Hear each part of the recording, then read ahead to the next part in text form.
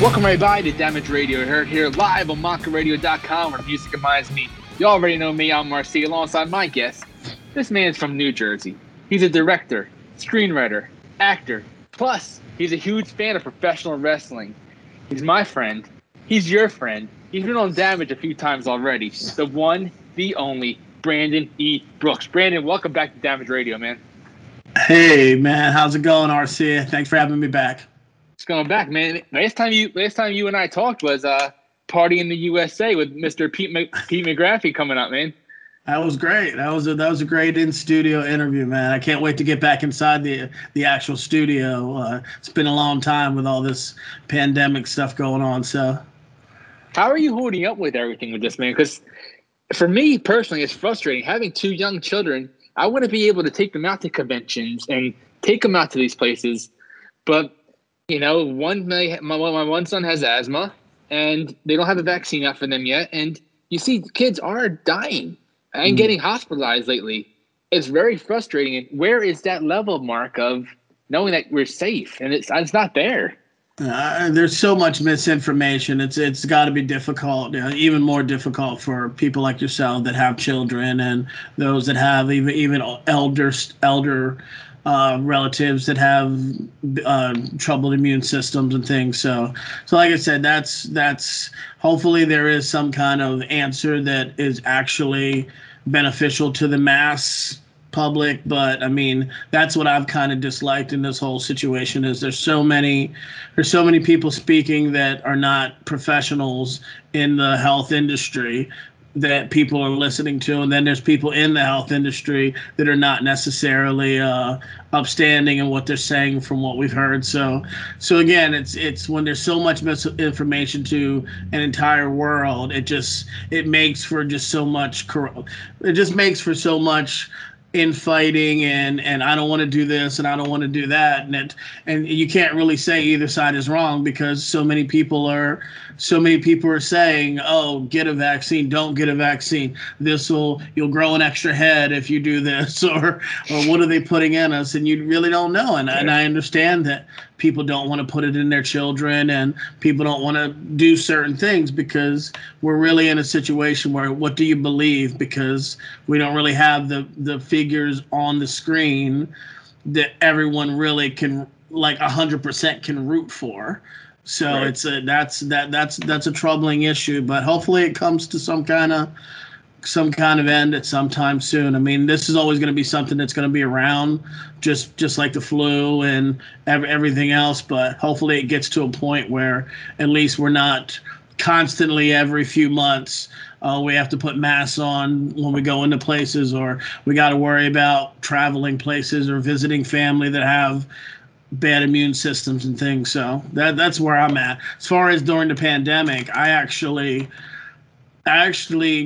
honestly thrived because for whatever reason, it was a time frame early on where, because everybody was inside the house, it allowed me to be able to reach out to people and connect with people that weren't necessarily taking my call or listening to me via Zoom before. So them being home, I could reach out to producers or people to read my stuff, or hey, check out this movie I did or whatever, and they didn't have anything but time, so saying no wasn't really as much of an option as it was when they were busy and 24/7. And that's what I did, and I ended up getting a lot of work, whether it was writing or acting or filmmaking. So from kind of October of last year through, I want to say, March of this year, I was swamped. I was busy. So, I mean, you still had to take all the COVID tests every other day and go through the safety precautions. But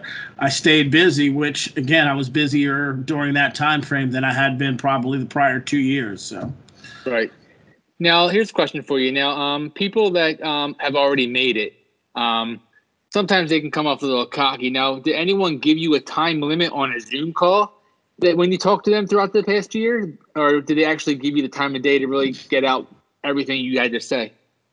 That used to happen before my resume kind of got to a point where they would actually listen. And I think in those situations, the advice I give or the answer I'm going to give you is that if you know what you're talking about, if you have a solid pitch and you're ready to go as far as talking to these people, there's no limit to what the conversation's going to be.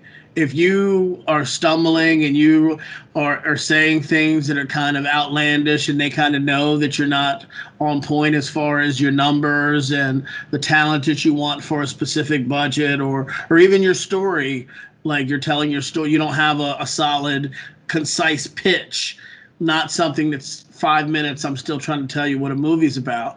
I've ended up on Zooms for an hour, 45 minutes when someone told me they had 10 minutes. It just depends on how you grab people. If you can grab people and they see that you're passionate, they see that you know what you're talking about, there isn't any limit really, because people, I think a lot of people do want to find the next person that's going to make them money, whether it's writing something for them or that next actor or that next filmmaker. I think a lot of times people shorten things because they hear the same thing. They hear, oh, I got this ideal, and the ideal is something that has already been made 75 times in the last 10 years. Yeah. So soon as they hear that, okay, we already, they roll their eyes, and then you've lost. Okay, so, and that's the thing. I have a specific way I go about things, even at conventions or even at events where I'm going to meet people like film festival. I have a specific way I go in, and I don't go in as a fan. I never have ever done that. I lead with a business card, with a handshake, and I establish that from the beginning, because when you lead with, hey, can I take a picture? Hey, I loved you in this movie or this show, you're automatically in their brain ingraining that you're a fan. So then once you flip it to, hey, I wrote a film, or hey, I have a film company, they already have in their brain that, okay, great. So yeah, call my people. The conversation didn't start on a professional level. It started Right. on a fan to celebrity level, and that's almost never works for business. And how long did it take you to learn that way of talking? From the very beginning, because a mentor of mine told me that. He said, when you go to these things, don't ask for pictures. He also said, because again, that establishes you as more of a fanboy or whatever than someone who's trying to do business with this person on a equal level. He also said, like, look for the people in the room that are not the known faces. People will go to parties or things and they're looking for the celebrities, and they're trying to approach the celebrities about, oh, I'd love to work with you. I'd love to be in your projects or blah, blah, blah. And the celebrities 9 out of 10 times are not the ones that are the shot callers.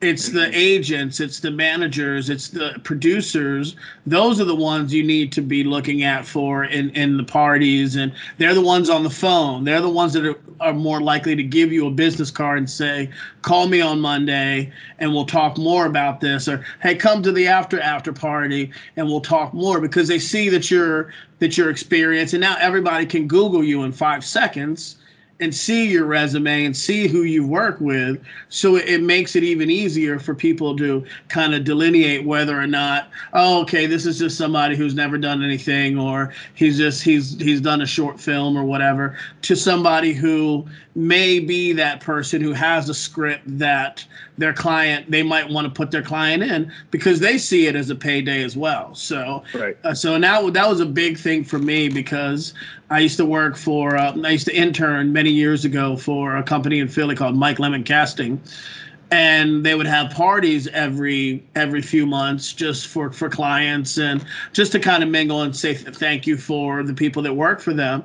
And sometimes their clients like M. Night Shyamalan and like different people, different filmmakers would show up, and everyone always flocked to them for pictures and to try to, hey, I'd love to, how do I get in your movies? And like I said, it's not like they make decisions, but at Yeah. the same time, they have people around them. So one of the pieces of advice Mike Lemon gave me was look for the people in the club that are on their phone or standing in the back, like behind the people. Those are the people to go and have a drink with. Those are the people to go and shake their hand and give them a business card, because they also know that if you do that, then you know what's going on professionally.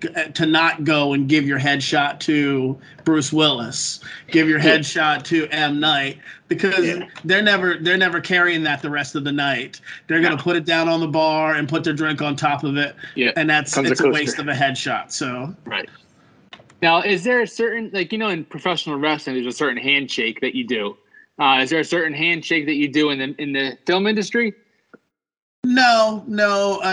It's a standard handshake, and I always realize with certain people that the more, at least again, doing a lot of horror cons over the years, like the more people are personable to you, the better relationship it normally is. Because a lot of actresses and even sometimes actors that'll do the handshake hug or just give you a hug, and sometimes people are just huggers, but I have noticed over the years, those that I've become tight with or that I've ended up working with are very much, they're endearing to not just their fans, but the people that they work with on a business level.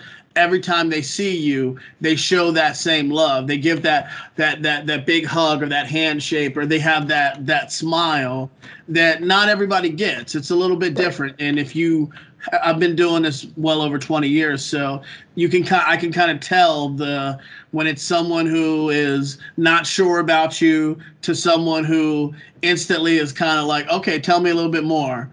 Okay. You know what? Take my phone number. Oh, hey, take my agent's contact or whatever it is. Here, follow me on Instagram and send me a message tonight, and I'll read what you like. They're all little kind of things in this day and age with social media and sometimes I've done that. I've met people on a Friday at a convention, and they'll say, hey, message me on social media, and then I'll run into them the next day at the convention, and they're like, hey, I checked you out. Take my phone number, because they did their due diligence and they saw that I wasn't just a fan that was trying to get their information and fanboy out or whatever, that I really was somebody that could possibly hire them. So why horror? Horror is, for me, my answer to that is just I grew up since I was a little kid just loving it. Some of the first stuff I saw was Hitchcock's Rear Window and Psycho and The Birds. Then Carpenter's Halloween's my all-time favorite horror film. But I just grew up loving it, and I could handle it for whatever reason as a kid, whereas like my siblings could not, that came a little bit later. And from the late 70s into the 80s, when that was kind of it blew up into the big craze of that time with like Prom Night and The Burning and all those different films and then that went into Nightmare on Elm Street, and that went into a lot, there's so many. I like a lot of the under the radar things like Tourist Trap and The Initiation. There's so many films for me that a lot of people don't even really know that much about, that because every week I was at the video store, four or five videos a week, just watching these things, and I was allowed to at a younger age because I could take them. So I just always had a fascination with them, and that's where, and I've kept that over the years. I also love action movies. I love crime films and a lot of I love foreign movies, but horror has just always been something to me that has always just been the go-to if I want to watch something. Nice. So break it down for me. When you have something that inspires you to pursue writing about, like, what is your in order? How do you go? Do you certain order you go, or? You mean when I'm screenwriting, or? Right. Yeah. What I do is I create an outline, and then sometimes the outline is not fully complete, but I do start from scene 1, 2, 3, 4, and I might not have 5, 6, 7, but I'll do 8, 9, 10, and then what I'll do is that I'll force myself to get to the end of the outline no matter how many scenes it is. And then once I have a full laid out story from Act One, Act Two, Act Three, then I begin putting the pieces together because I have it all there for the most part. But then when I start writing it, then the blanks start coming to me. Like whether I'll have left out little, oh man, I don't know what to do like in the middle of the film yet. But as I start writing it and I start building these characters, it comes to me. So that's kind of how I do, and that's my process for every script. I have to have a pretty at least 75% of an outline, and then from that point I know enough of what the story is going to be from A to Z to knock out the script. Now, for finding certain actors and actresses, do you already have in mind people that you want to ask, and do you have that B and C option in case A is not available? I always usually do, just because it helps me as a writer. Because if I'm writing a story and RC is my lead guy, it helps me visualize, because I know your mannerisms. I know I've watched you do things like or whatever. So it helps me as a storyteller play out these scenarios throughout. So having done this for so long, I know a ton of up and coming actors, and obviously I know a ton of established actors as far as just having watched them on screen or even ones that I know. So it's easier for me. But sometimes I think the challenge, for at least for me as a writer, is when I don't know exactly who could play the character.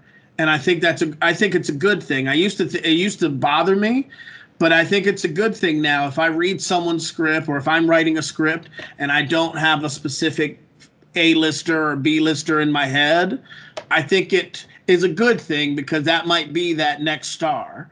That might be that next person who has to be found in a casting call of 500 people that might become the next Halle Berry or the next Adrian Brody or Kevin Bacon. So you just never know. But I always normally do, because I have so many great actors in my head. And I want to see the up-and-comers win, because they need that push. They need that next step push. So I love when I can write something or be in the position to cast some of these really amazing talents that the world hasn't really got to see on a big level yet. Definitely. Well, if you need anyone to get completely damaged and damage some heads, you got RC right here. I'm ready, man. I'm ready to try something new. Nice, man. Yeah, I gotta watch your documentary where you train pro wrestling, man. I want to see that. I loved it, man. So let's catch up to present day, man. You just recently went to HorrorCon in Atlantic City. Talk about that experience and how everything went down. It was a wild weekend. It's always a good time in AC at the Showboat for the NJ HorrorCon and Film Festival. There's a couple short films that I was a part of as an assistant director. One was called The Commitment. The other was called If Likes Could Kill. They were directed and written by Steve Doss, who's another local filmmaker out of Philly. And we were nominated for 3 awards: Best Short, Best Special Effects, and Best Screenplay. And we picked up an award for Best Special Effects. So nice. That was a good time. Good time hearing the Commitment called as a winner. Some friends of ours from Hack the Movie, which is a YouTube YouTube show every week that my buddy Newt Wallen and Crystal Quinn and this guy Tony run. They actually were the hosts of the show, so having some friends on the stage that were giving out the awards too was pretty cool. But yeah, it was, and again, there was quite a few. I mean, these are things, as you know, that have celebrities from horror and all different types of genres there. So they had a lot of the team of the movie The Terrifier, which is become a big cult film around Art the Clown. They had the director Damien Leone and David Howard Thornton there, who plays the clown. They also had some of the producers there and some of the other talent, like Catherine Corcoran, who's an amazing up-and-coming actress. And then they had other cats there, like Sean Patrick Flannery from Boondock Saints, Tom Arnold, nice. Andrew Bernarski was Leatherface in the Jessica Biel, Jordana Brewster Texas Chainsaw films. I spent a lot of time around him. on the weekend, and just a lot of like pop culture cats like Keith Coogan, who's amazing, like from Adventures in Babysitting and Toy Soldiers, which was one of my favorites growing up. So he's a really awesome dude, and Jason Lively from Night of the Creeps, and so it was just a cool time with a lot of cool people. And they have what they call, it's karaoke, but they call it Scarioke. They do that every Saturday night during the event. So a lot of the celebrities and people get up there and sing anything from Bon Jovi to Queen to whatever, and some of them butcher it, but some of the people were amazing. Like some of the celebrities did a great job. So my voice was already almost shot at that point, or I would have given it a try. But yeah, it was just a good time. It's a long weekend, but it's good to be around like peers and people who all kind of support the art of what we're trying to do as far as film and acting and everything. So yeah, it was cool to pick up that award for the commitment, and it's just cool to be around cool people. That's why I go to those things, because it's in everyday life you don't get to be around people who get it. Right. And a lot of times it's just about, who is it that you met? Or, hey, do you know Will Smith? Or do you know this person? And whereas in those crowds, everybody's Will Smith, everybody's Brad Pitt. So it doesn't matter the level of if they were somebody in the 80s or 70s. Everybody respects everybody. And I think that's what's cool to me. Yeah, will we ever get to see director Kevin Williamson at a convention? That would be great. I always when those posts come up for who they'd like to see at shows, he's a lot of times on the list. Him and cats like Robert Rodriguez and Kevin Smith and Jonathan Demme. There's a lot of, I would love to see more directors do these cons, because not only do they have the insight behind why a lot of these horror icons became that, they're directly responsible for a lot of these classic films that we all love. So seeing them on stage talking about it during a panel, or being able to go up to their table and say, hey, how did you conceive a scene like you shot in this Texas Chainsaw or in this movie or whatever, that for me would be priceless. So and somebody like Kevin has done so many different things, from not just movies but TV as well, that for me he would be somebody I'd be bending his ear all weekend, like if he went to a show. So right. So yeah, hopefully that's what it turns to at some point. Some of them do it, like John Waters, and have done shows, and Sean Cunningham from the original Friday the 13th does shows, but I think it'd be cool if a lot more did. Definitely. Now let's talk a little about some of the features that you're finishing up on. You got one feature called Ill, which stars a lot of upcoming talent. Can you talk a bit about that? Yeah, Ill is a project that I've been working on for quite a while, and it's had some hiccups with different cast members and things, but it's a really cool project. It's I always call it kind of in the vein of The Crazies, like that film that was an old George A. Romero film. And it's not a zombie film; it is more about of a contagion of sorts that kind of turns people into psychotic. And yeah, Brian O'Halloran from the Clerks films and a lot of Kevin Smith's films, and Katarina Lee Waters, who was a WWE TNA wrestling champion, and she's an amazing actress. She actually started as an actress in London and trained classically, like in all of that. So it's not like she was just a wrestler who turned into acting after it kind of died down. There was actually a passion of hers from the beginning. So, and you see it on screen because she's unbelievable. She not only has an amazing look because she's beautiful, but she has a command to everything she does. And when you watch the film, like you'll see what I'm talking about.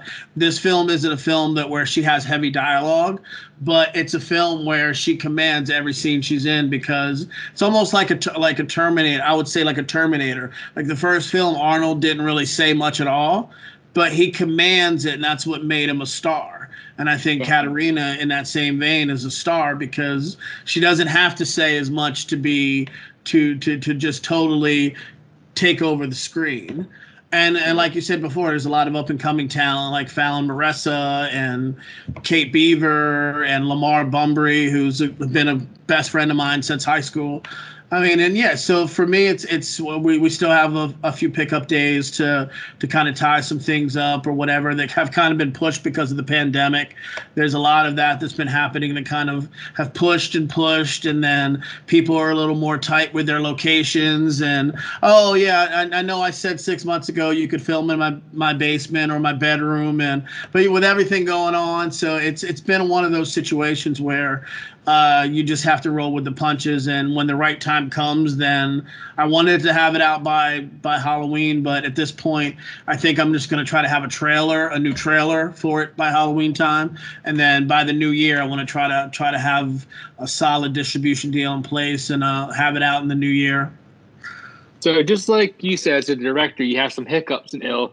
Like a promoter in professional wrestling, they have someone no show. You got to change things up right away. Well, How different is it from a director's standpoint when you're actually making a movie, you dedicated someone in that movie, and then something happens, and you got to try to switch it up without switching it up?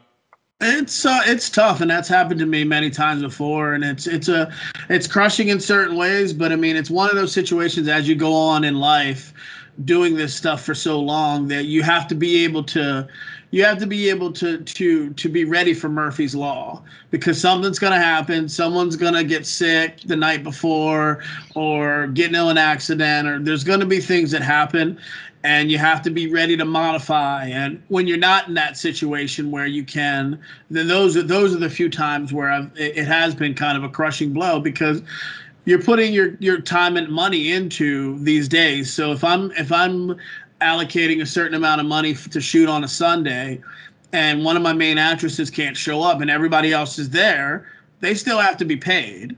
They still have to be, whether we can shoot anything or not. Some of them might say, hey, I understand, I'll come back another day, but still, I mean, it's still, I don't like being in that position where they gave their day and I'm like, hey, this is your day, here's what you were here for. So you have to eat that a lot, and food and everything like that are paying people to be there. So that's happened a couple times, and there isn't always scenarios where you can just shoot something else, because that would be Right. rewriting a script or going to another location. So sometimes you just have to call it.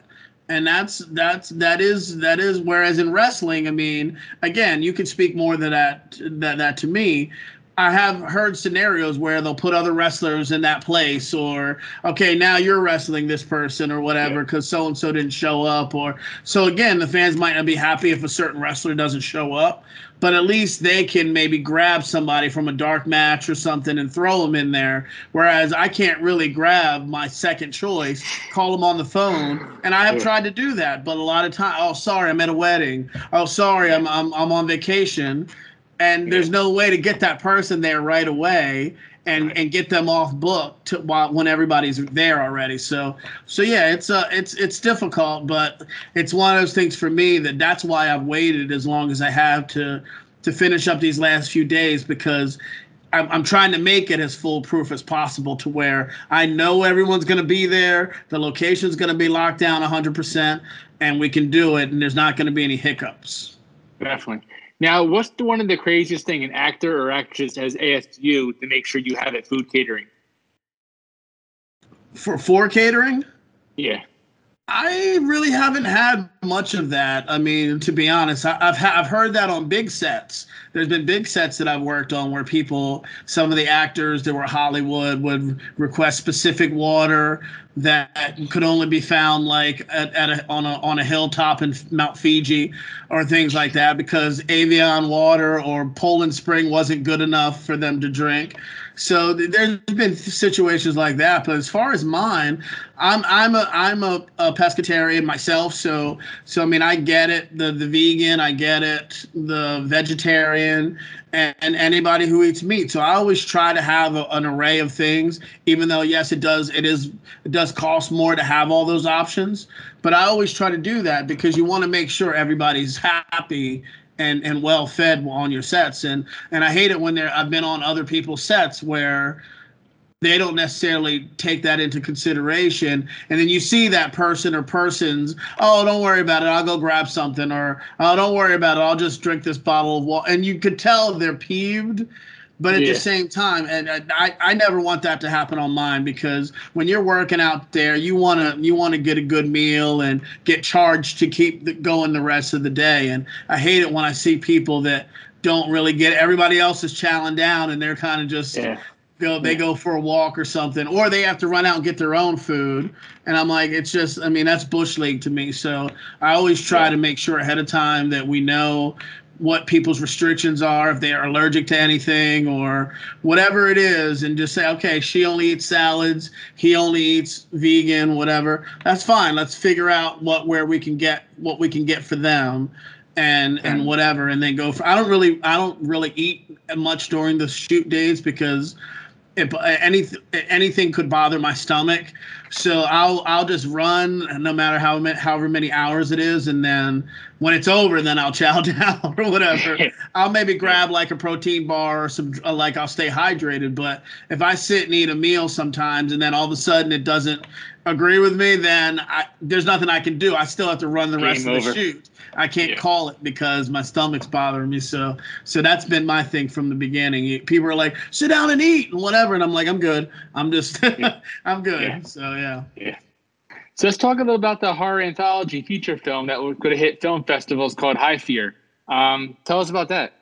Yeah, my buddy Tony Goggles out of Trent, and he also is part of the NJ HorrorCon and Film Festival as well. He runs that. He hired me last year he actually just contacted me, and he had a part that he had written in his in a short called The Streets Are Watching. And it's this crazy cat named like Crazy Carl that was when I read it, I was just like, this is something that I've never been offered before, and it's something that I've never even read before, as far as just that kind of a character. He's like a homeless, crazy person that talks to himself and is walking around the streets, and I'm not going to give away kind of how the story plays out, but like he's you think he's a bad guy, but I mean he's kind of following this young lady who's a lost soul as well, and that's as much as I'm going to say on the premise. But it was a really rewarding experience. We went out for 3 days. I went to Trenton for 3 days and shot, and it was cool. I actually took I usually don't take my hair out, but it was one of them scenarios where for the character, like Tony just said, hey, would you be willing to do it? And I said, and I wasn't sure, but I was like, you know what? So I ended up taking my hair out, and my hair is just huge, and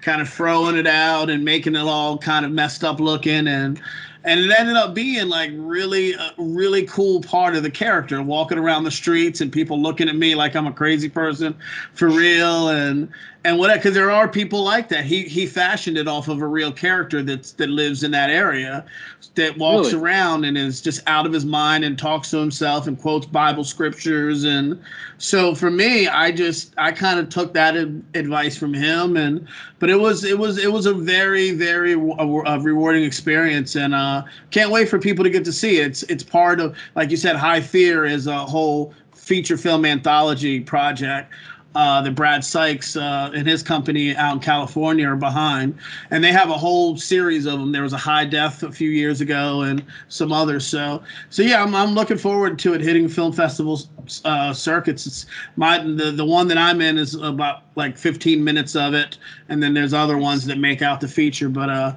yeah, I've seen it, and I'm very, very happy with how it came out, and I can't wait for the world to see it. So you ever pop out some of that Austin 3:16 quotes? I didn't think about that, but that would have been interesting. I mean, obviously, from a copyright standpoint, like Vince would have come after us or whatever. But that is one of the things I do think of when I think of scriptures, because again, being the wrestling fan going back to a baby, like that's iconic, that everybody knows from after that Jake the Snake match. So, yeah. Who was that? It was Doc Hendricks, right? That was interviewing him? Yeah. Yeah, it was Doc Hendricks interviewing him after the King of the Ring win against Jake, and yeah, it was one of them things. I actually saw I don't know if you saw it. It was on YouTube. There was a behind the scenes of how that all came together, and it was just improv that. And I think that's what's amazing about not just, I mean, what I do as an actor and as a filmmaker. Improv is so key. I know some directors are not a fan of it, but I am very much, because you get those organic moments that end up being things that weren't written in a script, and they become the things that people love the most about the movie. Or how many scenes of things have we heard weren't supposed to happen, and an actor did it, and they become the reason why the movie became iconic. And same with wrestling. If Austin didn't say that, there's not T-shirts that say Austin's 316. There's not maybe that doesn't turn into the phenomenon that he became by just doing that. He could have been in another way, but again, those little things, that moment set off the rest of his life. And the same with Sting as the Crow. The same with a lot of other things in pro wrestling, where Punk with the mic drop. Like, that literally took him from being a wrestler that was always a great wrestler, but it charged him into where he is now, because people that didn't really pay attention to him before then, when he was in like that group before with I forget the name of it, but it turned him into something that, like, overnight people were, wow, he just made fun of Stephanie and Triple H and Vince, and he called out New Japan Wrestling and like all these things, and he kind of broke the fourth wall, and that made him an overnight superstar, as opposed to just being a WWE wrestler. And that's why he's in the position he is now, because from doing that, and then the pop after that, and then leaving the company the way that he did, that's why 7.5 years later he's showing up on AEW, and he has the pop that he has still, and he is still one of the most recognizable faces in the world because of that night when he sat on that stage and he disrespected Cena and the whole company. And like I said, those are those iconic moments that will never be forgotten in pro wrestling. Definitely. So let's talk about another thing you're working on. Talk about the challenges of acting, producing, and casting in a movie like you did with the crime thriller in South Philly titled Not for Nothing. What were some of the cast members in that, and what are the challenges with that? That was a situation too that the writers and directors, Frank Tartaglia, Tim Dallin.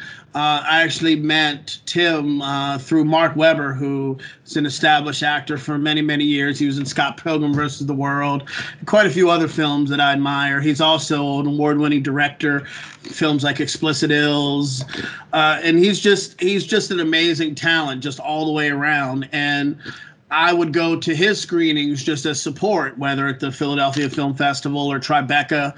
And I met Tim at one of his last screenings at Tribeca, and we just got to talking about this is their first project, Tim and Frank's, Not for Nothing. And he was like, yeah, I'd love to have you come and work with us on it. And then some time passed, and I got a call from them. They said, hey, let's meet up in South Philly and talk about working together. And this was probably over 2 years ago, because obviously the pandemic cut out a lot of time from between now and then. And we all just hit it off. And I mean, they brought me on initially to help to cast the film, because I have a lot of that experience from prior years. And so I brought in a lot of up and coming talent. We also reached out to a lot of established talent, and Mark was already attached as the villain of the film, Bobby Boss.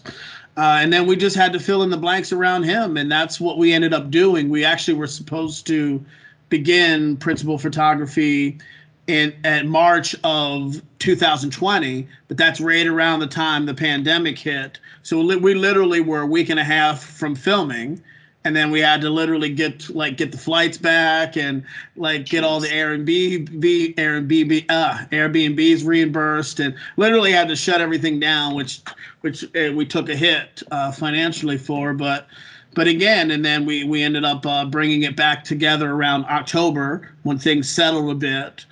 And then we went into filming in December, and we shot a good portion of it throughout December. and then we came back in February and finished up some of the pickups we needed. But there's a lot of amazing talent in it. I mean, Lauren Lavera, who is the female lead in the Terrifier 2, she's the female lead in the film. Michael McFadden. I mean, Danny Donnelly is another amazing up-and-coming actor out of the Pennsylvania area. There's Carmine Yusko is another name to look out for. He's an amazing singer, but he also is a really good young actor. And it's just there's a lot of great. Vic, I'm gonna mess up his last name, but Vic DiMatteo, who's a great comedian, and you may have seen him on YouTube in his car or like ranting about different issues. He has a pretty cool part in the movie that a lot of people are gonna dig. Is like kind of the film is mob related in a way of kind of where modern day mobs are. Like back in the day, mobs were very prevalent and were a heavy hand, and like that the law enforcement was always looking out for. But hasn't been so much in recent years. But it kind of plays on the factor that there still is influence out there. Even the old heads that are 70, 80 now, they still have a say. They may be investors in Italian restaurants or bocce ball places or whatever, but you still, if something goes down in the neighborhood in South Philly or wherever they don't agree with, there's still a price to be paid, like from some of those old heads and if you step out of line, there's still a reckoning to be had. So that's kind of a little bit of what the story plays on, and it also plays on the fentanyl, the horrible like adverse effects that fentanyl has like on society, not just in Philly but all over the country, and all the deaths for that. So that was a major thing that the Frankie and Tim wanted to showcase, that just to kind of put more awareness out there about it, because we're even going to attach ourselves to different centers that deal with it, and if people are dealing with drug abuse or different things like that, we're going to try to we have it on our website for the film, and even in the credits we're going to have just people that can find help before it's too late. So that's awesome, man. Now you're going to be interviewing film, music, and sports pros about their lives and their careers. I think that's amazing. Can you delve more into that for the Damage fans out there listening? Yeah, I don't want to say a member, but there was a video cast for the better part of the last couple of years called the Indie Brigade, and it was run by Joe Ridgely and George C. Romero, and that came to an end about 6 to 8 months ago or so. But Joe wanted to keep it going and continue to build it, so he created like the Indie Escape network. So what he wants that to be is a network of video casts of different types, that every night of the week there's a video cast from different artists that deal with different, some of it's entertainment, some people deal with how it's all entertainment based, but one of the shows deals with how entertainment like overlaps with mental health. Other people deal with how it deals in society and politics, and my show, which I named the Industry Outlaws United, IOU for short. I named it that because I owe a huge debt to this business for just giving me something to do. As far as, I mean, when I started out working in retail stores 30 years ago or whatever, I had no idea really. I didn't do the traditional college thing. I went to college for a couple of years, but I didn't really know what my path was going to be. And then I ended up just kind of stumbling into an acting school when I was in my early 20s, and that was it. I was there for a few years, and I went to other schools, and I just kind of, it became a thing that defined what I wanted my life to be as a writer, as an actor, as a filmmaker, and that's kind of paying it forward all these years later. That's what IOU is going to kind of be. Is it's not going to be an interview show where I just talk to actors and musicians and different personalities about what they're doing, like a lot of other like Entertainment Tonight and I want to actually talk to them about like what makes them tick. like what their likes and dislikes are, and and there will be portions about the work that they're doing, but at the same Yeah. time, like I liked the premise of Inside the Actor Studio, where he actually delved into their lives and where they came from and what they had to overcome to become famous. What did you have to do? What types of crappy jobs did you have to go through to pay the bills before you got that big break? Tell us about what that big break was. Tell us about some of the hiccups along the way. Those are the things that interest me more than, oh, tell me about your new movie and who's in it. Like we can find that out anytime by just Googling. I want to know like what the pitfalls are. Like you asked about the writing and stuff like that and some of the stuff earlier. I want to know that from some of these people. And then once it comes to an end, like let's say for sports athletes, how does that feel? There's got to be a certain amount of depression when, say, you play for 10 years and then all of a sudden you don't have that camaraderie in the dugout with your buddies, or on the court in the locker room with your buddies, and it's just you at home with the kids, or just you by yourself. What does that do to a psyche? That's more interesting to me than just the regular fodder interviews that we get all the time. So that's what's going to be my show. I got to talk to Joe soon and about it, but I mean, hopefully it gets started probably in like 3 to 4 weeks or so, and that'll be through awesome. StreamYard, and that'll be like I said, the Indie Escape Network, and there'll be posts all over social media about it. So we need that. Like, we need people to know the real life Holyfield of what it takes to be an actor, what it takes to be a professional wrestler. It's not all glory. So when these people go in and try to do what you do, and they hit rock bottom hard, they're like, well, I never heard about that. You're going to give them what they need to hear.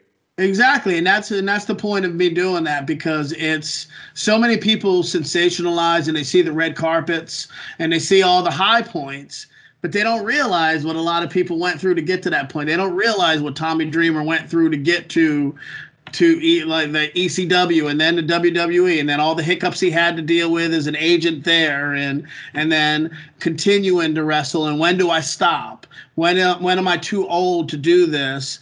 And some of these wrestlers that are dependent on like medication to get through. And we've seen the horror stories that have happened with not just steroids, but all the medication because people have backs that are broken or necks that are broken. We've seen the tragic stories of some of my favorites like Eddie Guerrero and Brian Pillman. And like, for me, you're right. People need to see that it's not all like rainbows and cherries. Like, there's so much, because I think when they hear those things and they see how people have overcome some of the people that have overcome, I think it will help some of the people that even when they get depressed, if they don't get a job as an actor, or if they don't get picked up by WWE, or if they don't get a music deal by a big company, it'll help them to keep pushing, because they'll see that this actor did, this musician did. Oh, he got rejected 110 times before he got his first job. Sometimes people that I know get rejected 5 or 6 times, and they're like, "I'm done. I can't do it. Forget this, man. I went all the way to New York, and I didn't get anything out of it." And I'm like, that's just part of the grind.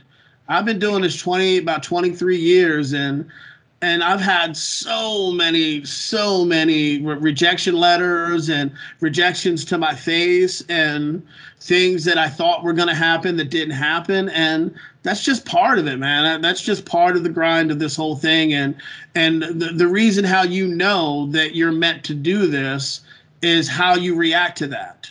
Is how if you keep getting up out of bed and keep doing it, and you keep fighting for it, that's how you know that you're meant to do it.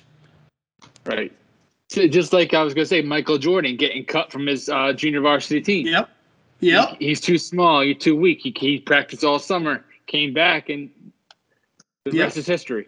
Absolutely. One of the greatest ever, in my opinion. I agree. That's it. Those are stories that inspire me to keep going, because, again, there's a lot of greats that people told them they had nothing. They said, "Hey, you're not going to be a good ball player. You're not going to be a good actor. You're too ugly. You're too big," whatever it was.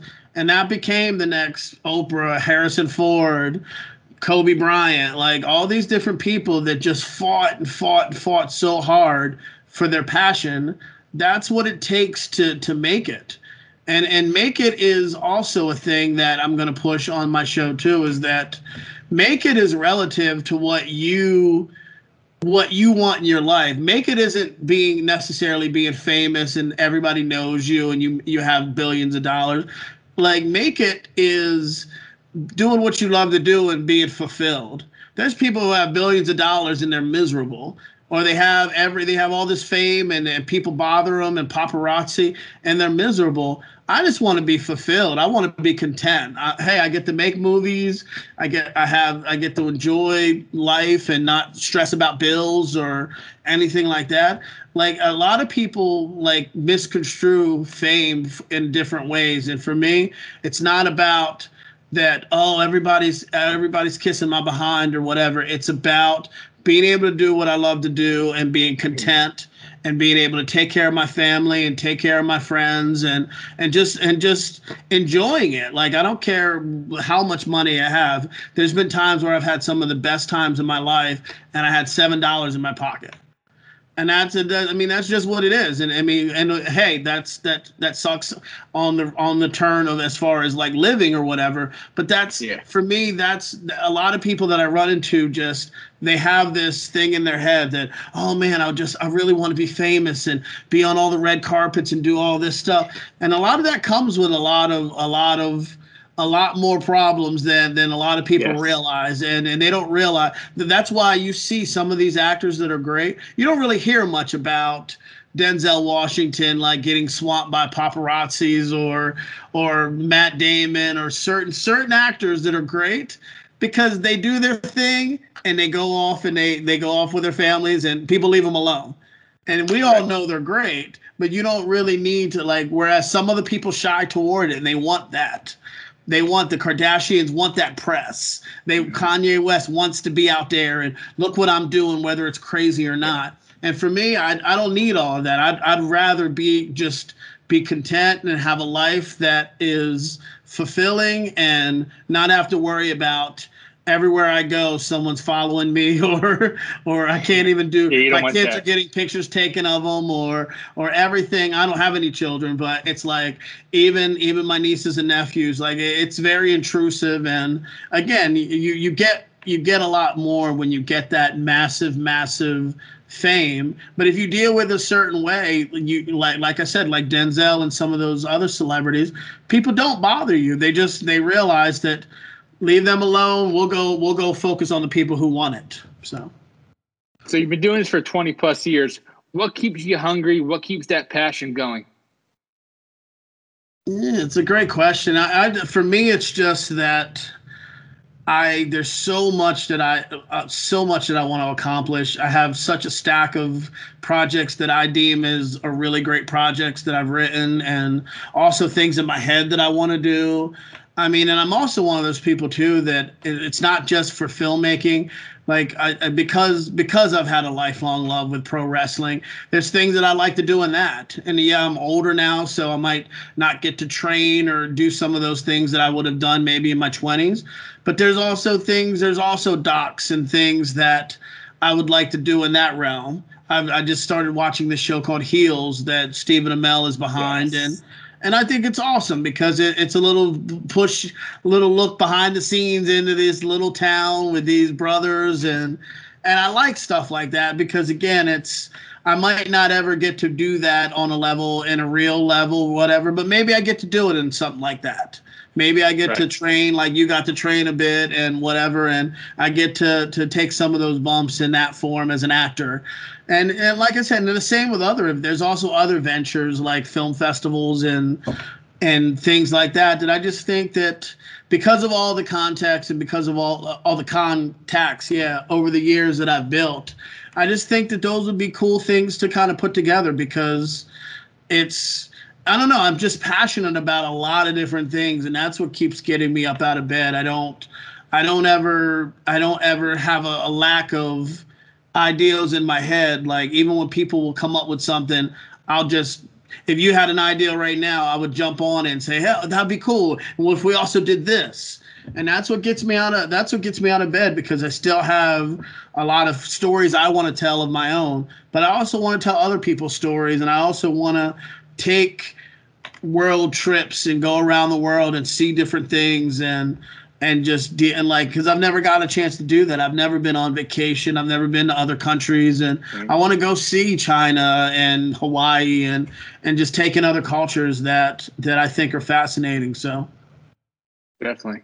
Well, we got a few more minutes left, and I would be lying if I said I didn't want to talk about this, but All Elite Wrestling, man.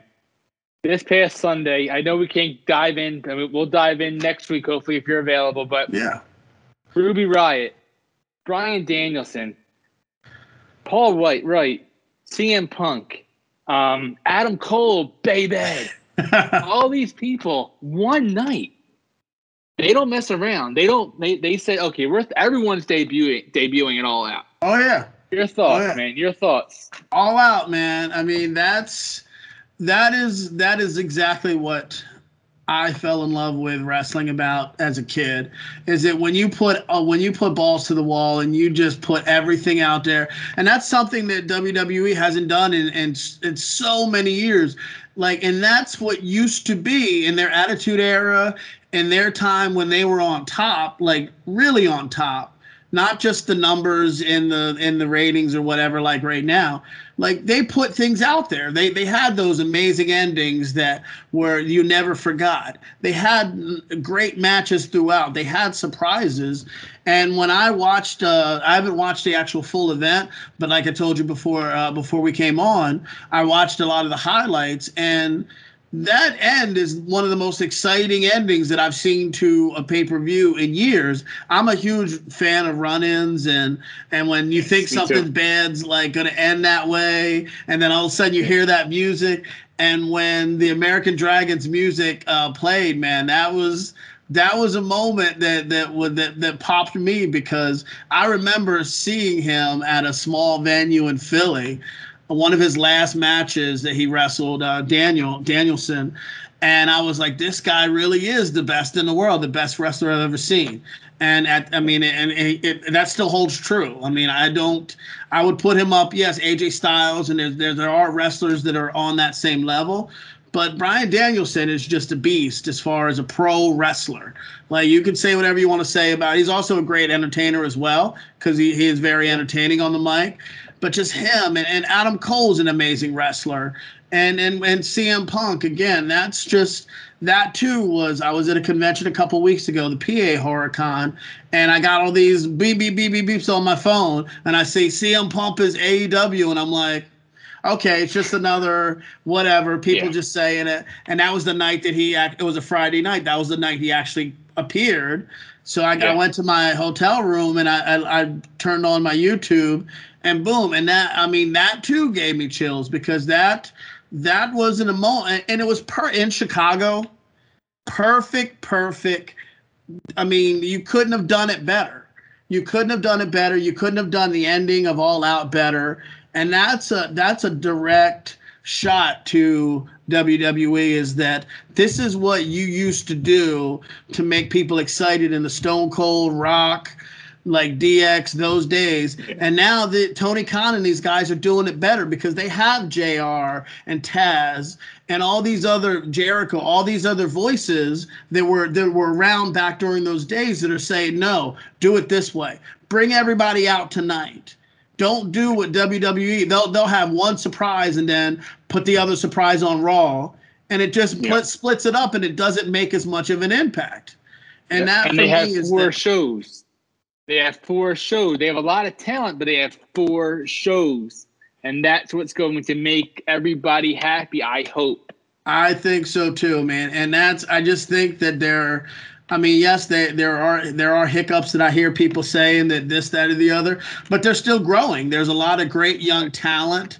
Jungle Boy's great. Darby Allin's great. Like, there's so much potential on that roster for the next generation, and they're only going to get better being around cats like Punk and Danielson and Cole and a lot of the elder statesmen and Christian, another. I mean, that was just those are smart decisions of bringing these great guys that can still go, because that's one thing. It's different if they're just beyond their prime and they can't go, but Christian can still go. Punk can still go. Obviously, Brian and Cole can still go. So they're going to make these younger cats better and turn them into the next generation of talent. And that's what WWE and Vince, for whatever reason, didn't ever want to do beyond Cena and Batista and Randy Orton and a handful of others, Roman. They just were happy to just play off of the old school guys and a few of the younger guys. And now that Cena's in movies and Roman's gone in movies, and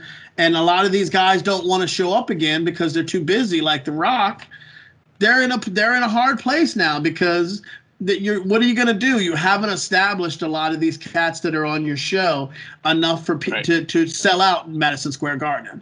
You haven't. Again, they can because of the name, but at the end of the day, for me, I think they're in trouble because their ratings are way down, and it just seems like there's so much passion on the other side that it reminds me in a way of the wars back in 1997, 98 with WCW. It was much hotter then because both leagues were at a certain peak at that time. Whereas I feel like AEW right now is very hot, but WWE is just so lukewarm cold. So for me, it's not the same, but it's the same in the fact that there's somebody coming for them, and they better realize it, because pretty soon those ratings for AEW are going to grow. Those crowds are going to grow at these arenas all over the country, and Vince could be looking up like in a short time. And hey, but it's great for pro wrestling. Like I think the commentator said, it's a good time to be alive in pro wrestling, because probably a couple years ago I didn't think that. I was watching and I was like, there's nothing I really want to watch. Impact was on and WWE was on, and I was just like, I'm not really interested in any of this stuff unless someone would show up that I'm a friend of, or I wasn't interested. And now Tony Khan and the Bucks and Cody and them, they've done something to totally turn wrestling on its head, and it's the best thing that's happened in a long time. So, and it's great for wrestling. So kudos to them. Definitely. Well, Brandon, thank you so much for your time today and all your projects you got going on. And once you get more stuff, man, I'd love to have you on to talk more about it. Absolutely, man. Thank you, RC. It's always a pleasure, my friend. Dynamite, man. So remember, Damaged fans, don't keep it nice and neat. Keep it completely damaged on MonkaRadio.com, where music and minds meet. Thanks, man.